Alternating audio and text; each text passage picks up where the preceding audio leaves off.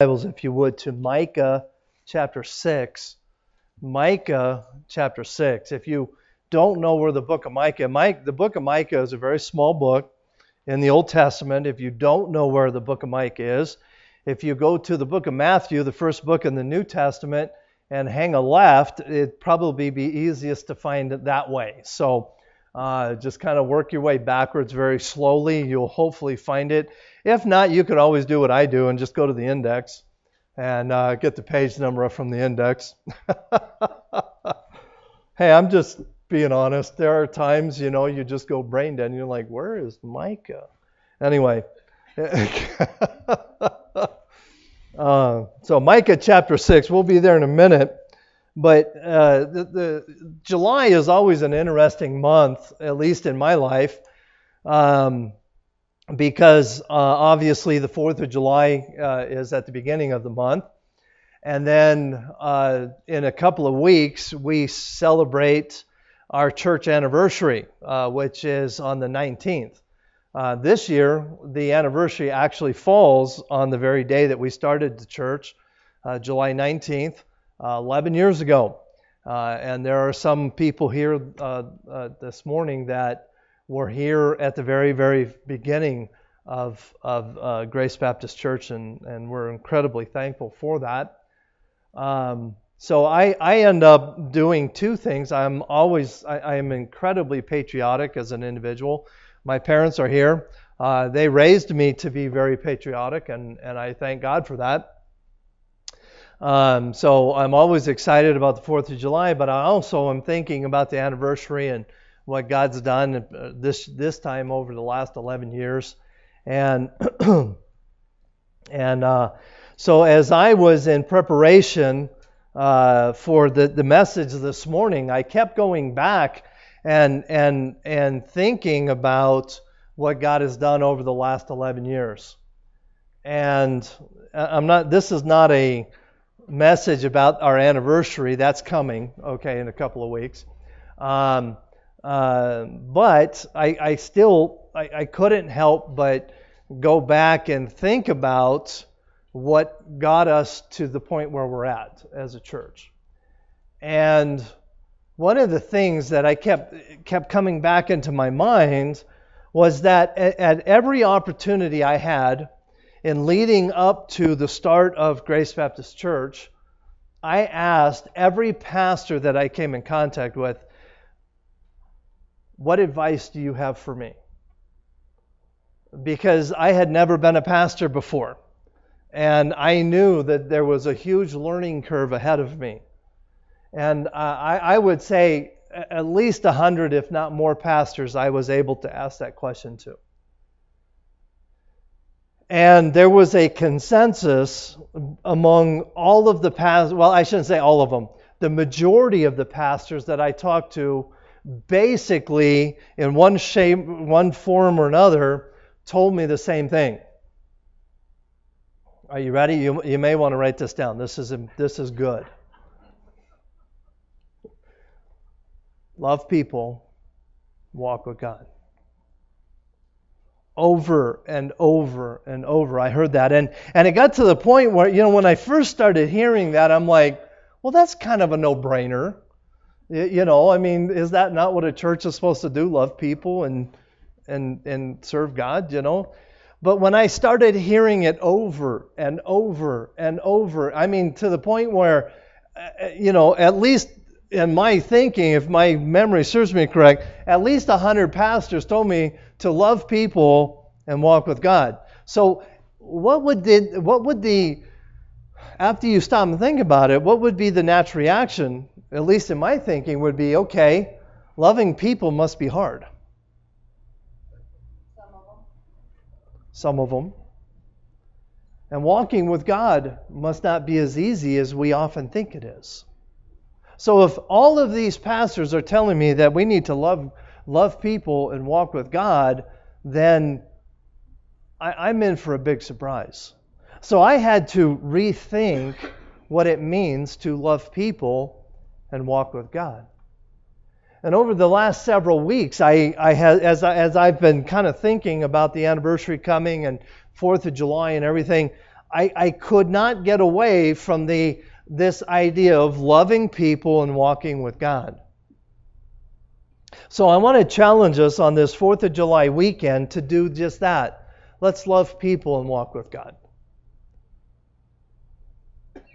And as I contemplated and I thought about it, I thought about the Civil War.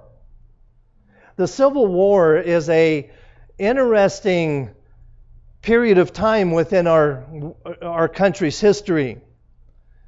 It was a time when friend fought against friend, where brother fought against brother.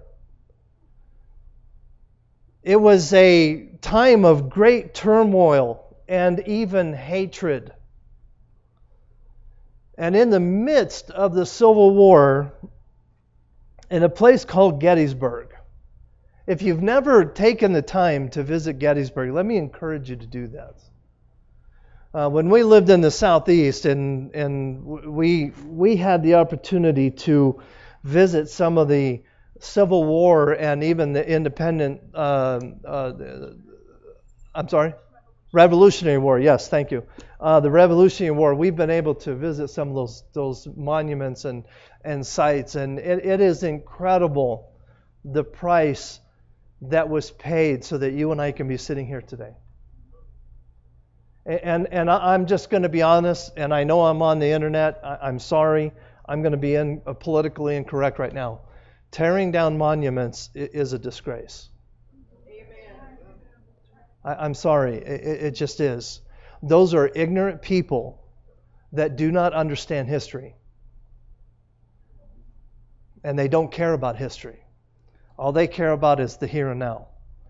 But the problem with that is if you ignore history, you're bound to repeat it. Lincoln, in his Gettysburg Address, I want to read this to you because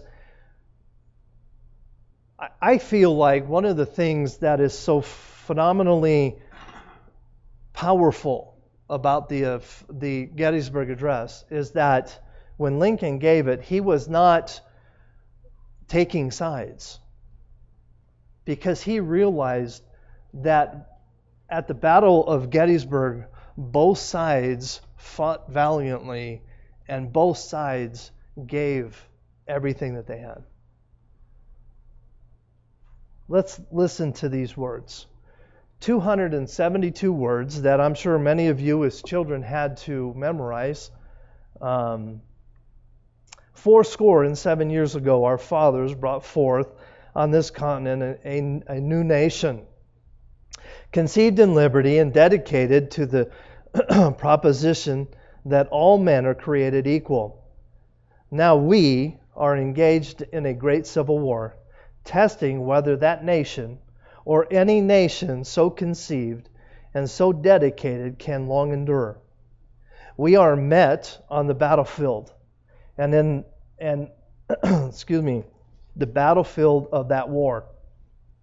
We have come to dedicate a portion of that field as a final resting place for those who here gave their lives, that nation might live.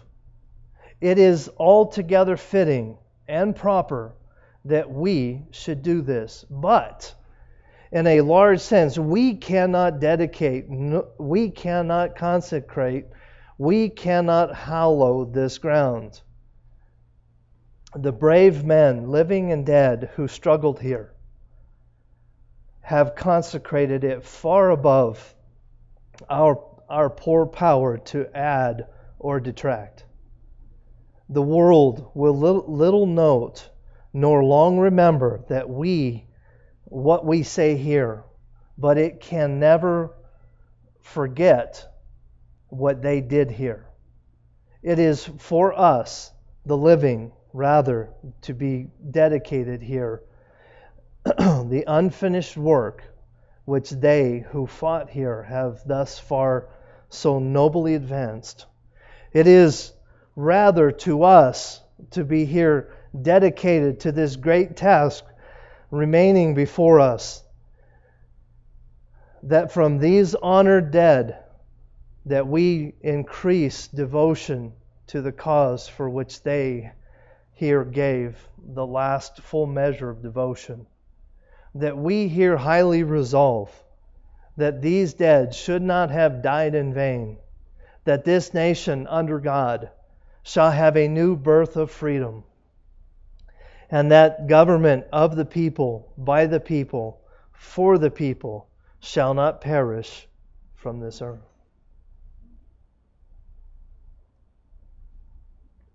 Back many years ago, when I was in college, I tried to find the book, and I've got it somewhere, and I can't find it. It's driving me nuts. But I have a book, and I read it in college, and part of the reason I can't find it is I can't remember the title of it. Anyway, but it was a compilation, if you would, of stories from chaplains during the Civil War, from both sides. And story after story of revival that would take place within a camp, knowing the next day that they were going to be going into battle. These chaplains or pastors who had enlisted into the different sides of the armies would hold revival meetings, and thousands upon thousands of men would get saved, and the stories were just absolutely incredible on both sides.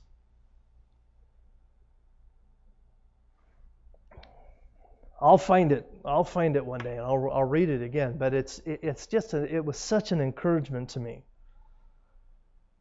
Men on both sides turning their lives over to Jesus Christ, and lives that were being changed. Some of these men that were getting saved the very next day would pass into eternity. And as I contemplated this struggle, the turmoil, the hatred that was being demonstrated during the Civil War, in the midst of all that turmoil and hatred, there were two things. There was love, and there was God. And as I started thinking about it, I thought, you know what? A moment ago, I made this statement about the monuments. I am commanded by God to love and to walk with God. I am commanded to love people and to walk with God. And as I contemplated this idea of loving people and walking with God, in fact, if you're keeping notes, and I hope you are, the title of my message is Love People and Walk with God. You probably already figured that out. Love people and walk with God. When you think about it, there's only one verse in my mind that comes to mind, and that is Micah chapter 6 and verse 8.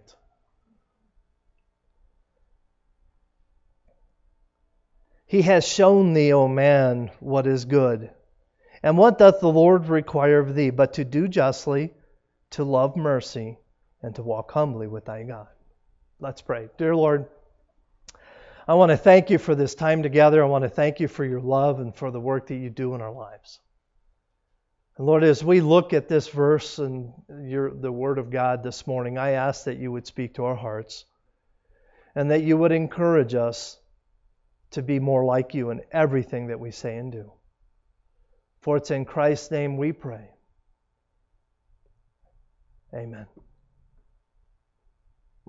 Micah here, in Micah chapter 6 and verse 8, is answering a question that religious and well-meaning people have been asking for centuries.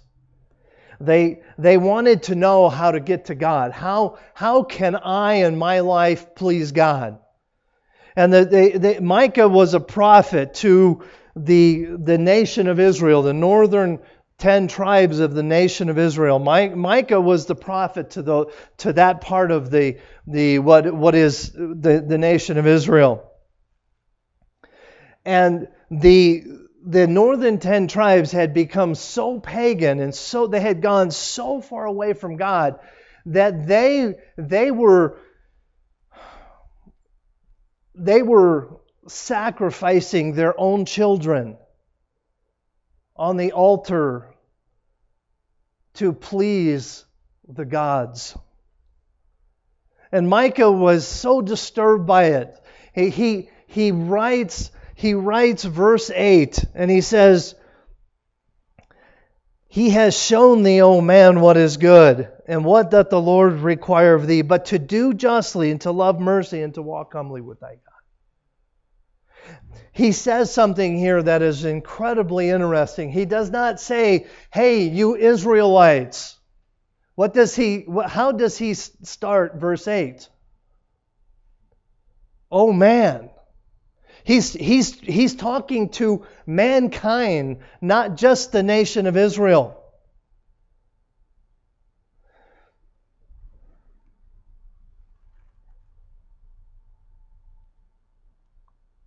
What does God require of men? What does God require of you and me this morning?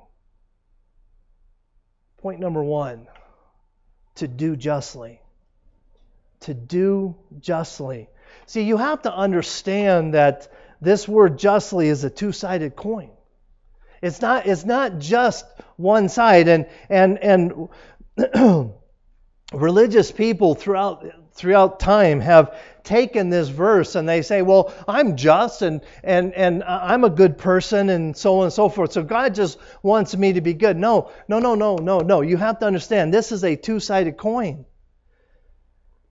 We must first be justified in order to be able to be just. See, in Romans chapter 5 and verse 1 it says, therefore being justified by faith, we have peace with God through our Lord Jesus Christ. See, the peace of God does not come until we are justified. So when Micah here is saying this, he's not just saying, hey, you have to be a good person. You have to live by a certain code. He's saying, first and foremost, you must be justified in the Lord.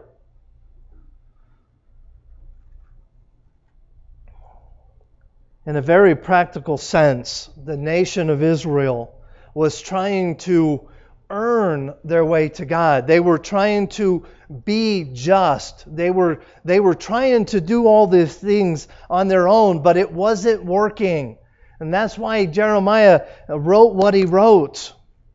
In Romans chapter 4 and verse 12 it says, but if Abraham were justified by works, he hath wherefore to glory, but not before God. So what are we told here in Romans chapter 4? Hey, if works could get yourself to heaven, then we would be the instruments of glory and not Jesus Christ.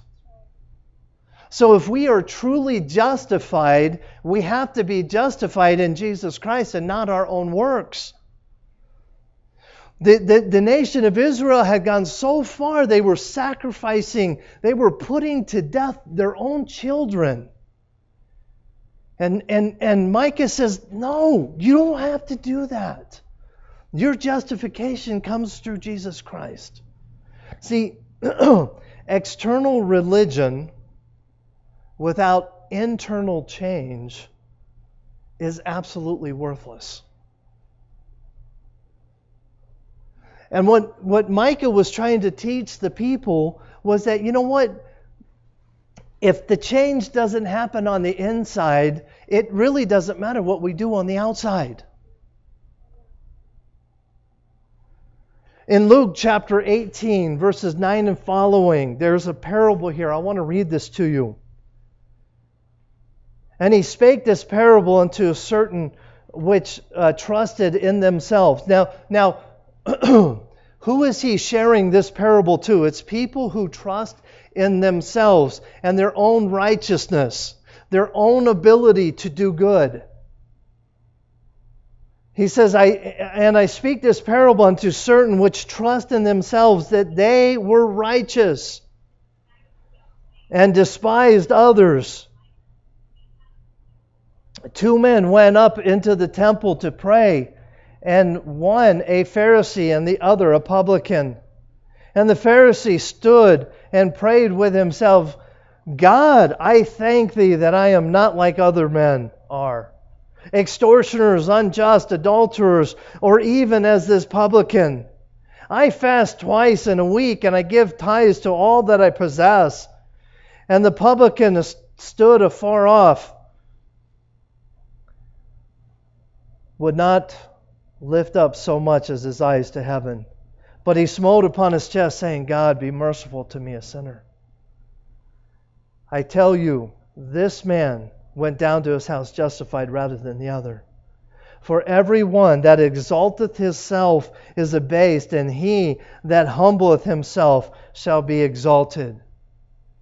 The parable here in Luke chapter 18, Jesus is giving us an example of the person who is doing exactly opposite of what Micah was trying to tell him.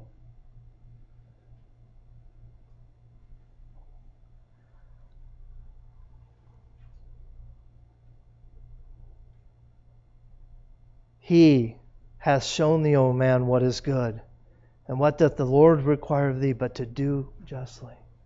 See, we must understand, if we are going to do justly, we must first be justified. The other side of the coin is that we do need to be just. We do need to treat people right and fair. But the point that Micah was trying to make here is you can't do that until you are first justified by God. Now, can we as individuals do good things? Absolutely we can. But I have some bad news for you.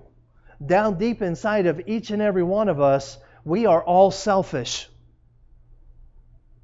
And yes, we can do certain good things, but it takes somebody who has been justified by God to truly understand what it means to love people.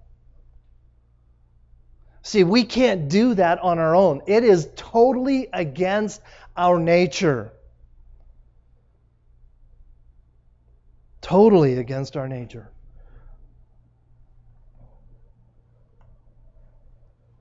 The story in Luke chapter 18 that I just read, the Pharisee or the religious person was only concerned about himself and the show that he was able to put on. Number one, do justly. Number two, love mercy. Love mercy. Again, this is another two-sided coin. We must first experience the mercy of God before we can demonstrate true mercy. Ephesians chapter 2 and verses 4 and 5, it says, But God, who is rich in mercy for His great love wherewith He loved us, even when we were dead in sins, hath quickened us together with Christ. By grace are ye saved through faith. Titus chapter 3 and verse 5, Not by works of righteousness which we have done, but according to His mercy He saved us, by the washing of regeneration and the renewing of the Holy Ghost. You know,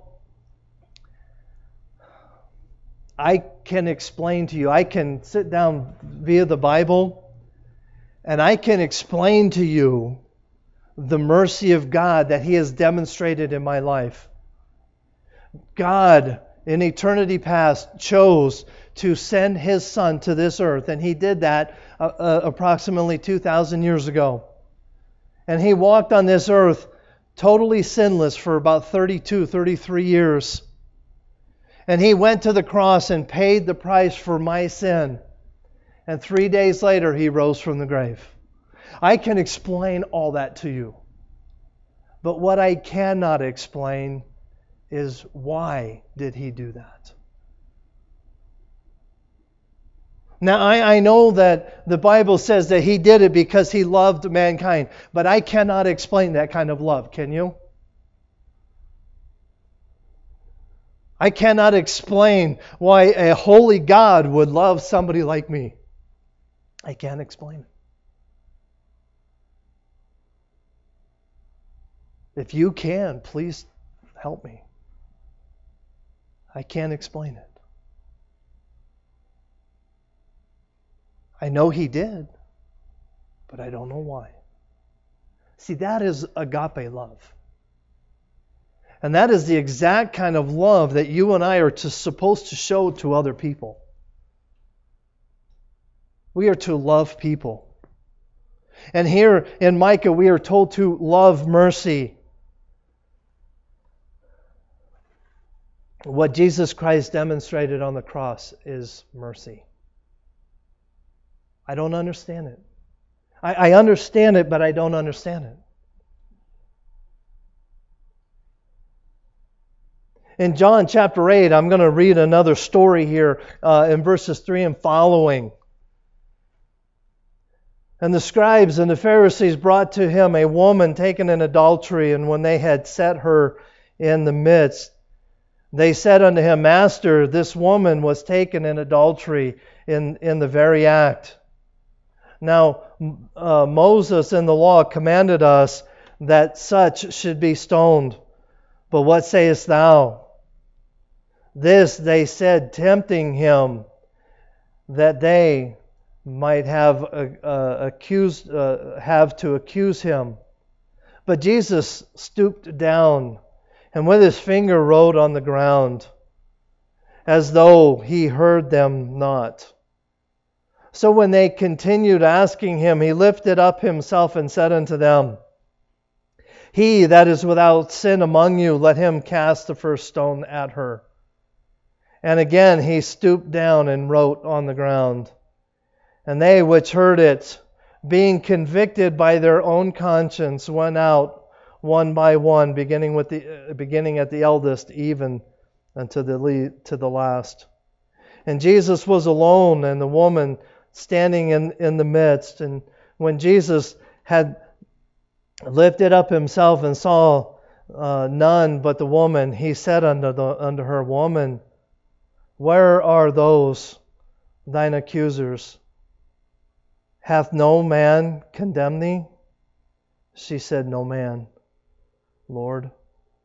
And Jesus said unto her, Neither do I condemn thee. Go and sin no more. Now, the reason I just read this story was not so much to show you the mercy that Jesus showed this woman, which He showed her great mercy.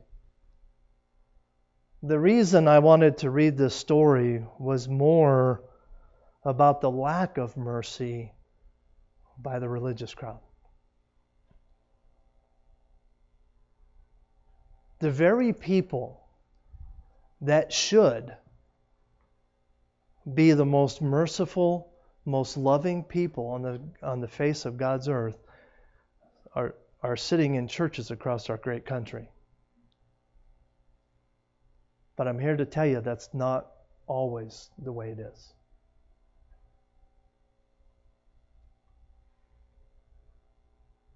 That's sad. Christians can be some of the most hateful, vindictive people I've ever met.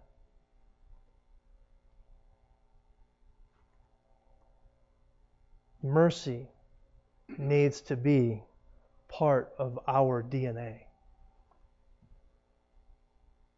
But the reality is we cannot show true mercy until we experience true mercy.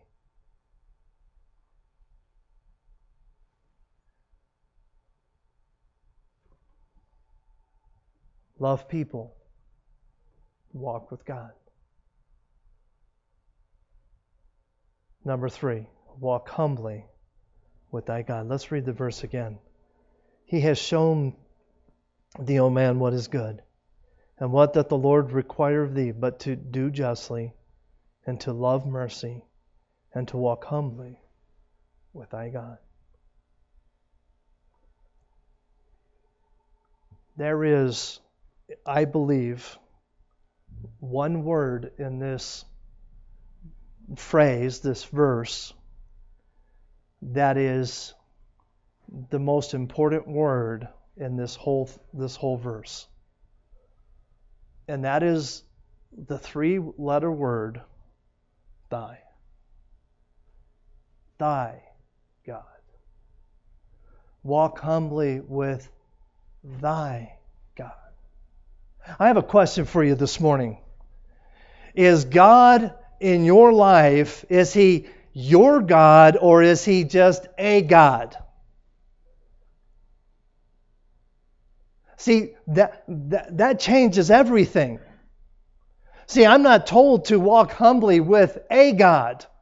I am told to walk humbly with my God. He needs to be my God. Matthew chapter 16, verses 13 to 16. And when Jesus came into the coast of Caesarea Philippi, He said, or He asked His disciples, saying, Whom do men say that the Son of Man am? And they said, Some say that thou art John the Baptist, some Elias, and some Jeremiah, and or one of the prophets. And that is so true. People, if you went to Walmart today and you went around asking people, saying, "Hey, who is Jesus?" you would get a 1,000 different answers. But then Jesus asks a question that changes everything, just like Jeremiah does. And He said unto them, But whom say ye that I am? See, it doesn't matter what other people think. It only matters what you think. Is He your God or is He a God? See, you can't walk with a God that is not your God. And Simon Peter answered and said, Thou art the Christ, the Son of the living God. He got it right. But he had to be prompted in order to get it right. The reality is, it doesn't matter what other people think of God. Your eternity is based on what you think of God. Your eternity is based on whether or not you know God or whether you do not know God. He wants to be your God.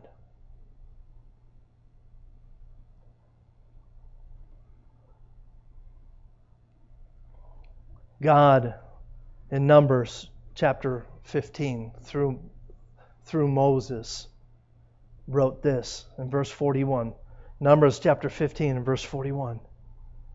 I am the Lord your God, which brought you out of the land of Egypt to be your God. I am the Lord your God.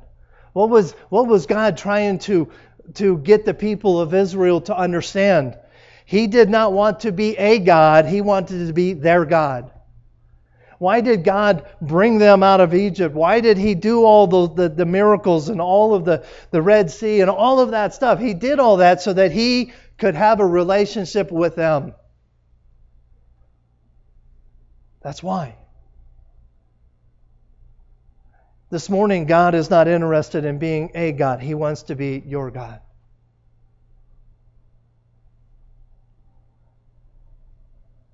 James chapter 4 and verse 10.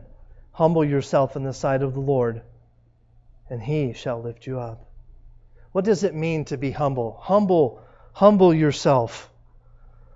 In verse 8 it says, and walk humbly with thy God. What does the word humble mean?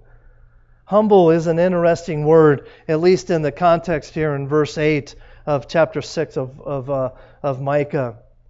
It carries the word that the humility that he's talking about here needs to be a natural reflex. It's something that you should not have to think about. It should be so a part of your life that it is just who you are and what you are.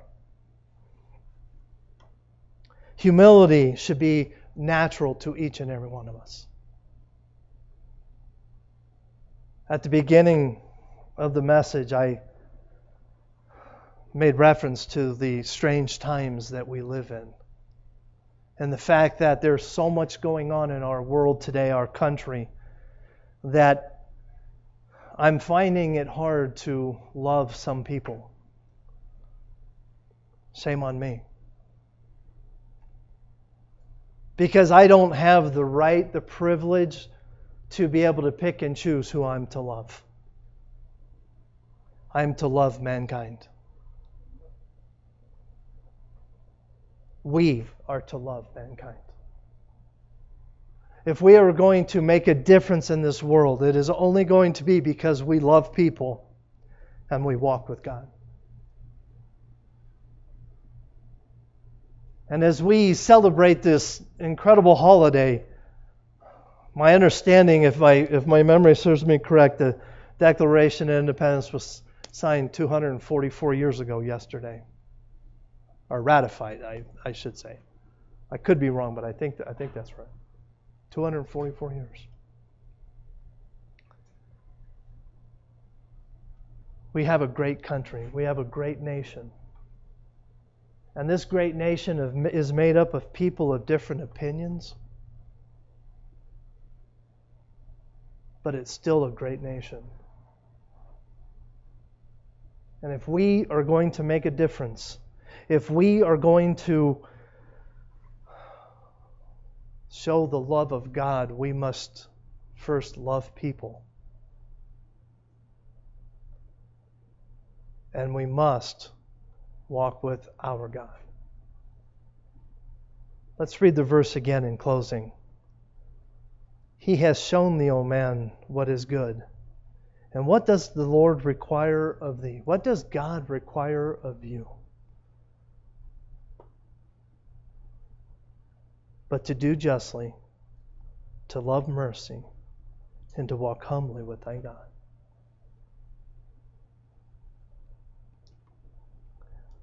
Loving people and walking with God is a choice. It is a choice that each and every one of us is going to have to make. And if we're going to make a difference, not only in the town of Fernley, but in our country, in our world, it's going to start with that very simple principle.